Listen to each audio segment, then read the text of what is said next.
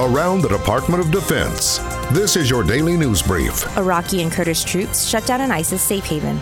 I'm Navy Petty Officer Jen LeBron. Iraqi forces led a key mission to eliminate more of ISIS. The target, a safe haven embedded in a mountainside. This is one of many missions that are ongoing between Iraqi forces and partner nations to destroy ISIS. All of the missions are aimed to secure a stable future for Iraq and Syria. Panama is hosting the Multinational Special Operations Competition. 17 countries come together to share training and knowledge and then participate in a friendly competition. The 9-day competition includes a fitness test, marksmanship, and 4 other events. This is the first time Panama has hosted the event.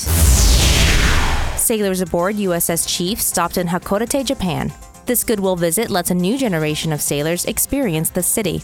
The crew explored monuments, played sports with the locals, and helped clean up in the community. Visits like this allow sailors to build a connection with people wherever they go. This is your DoD News Daily. I'm Navy Petty Officer Jen LeBron. For more information about your military, go to defense.gov.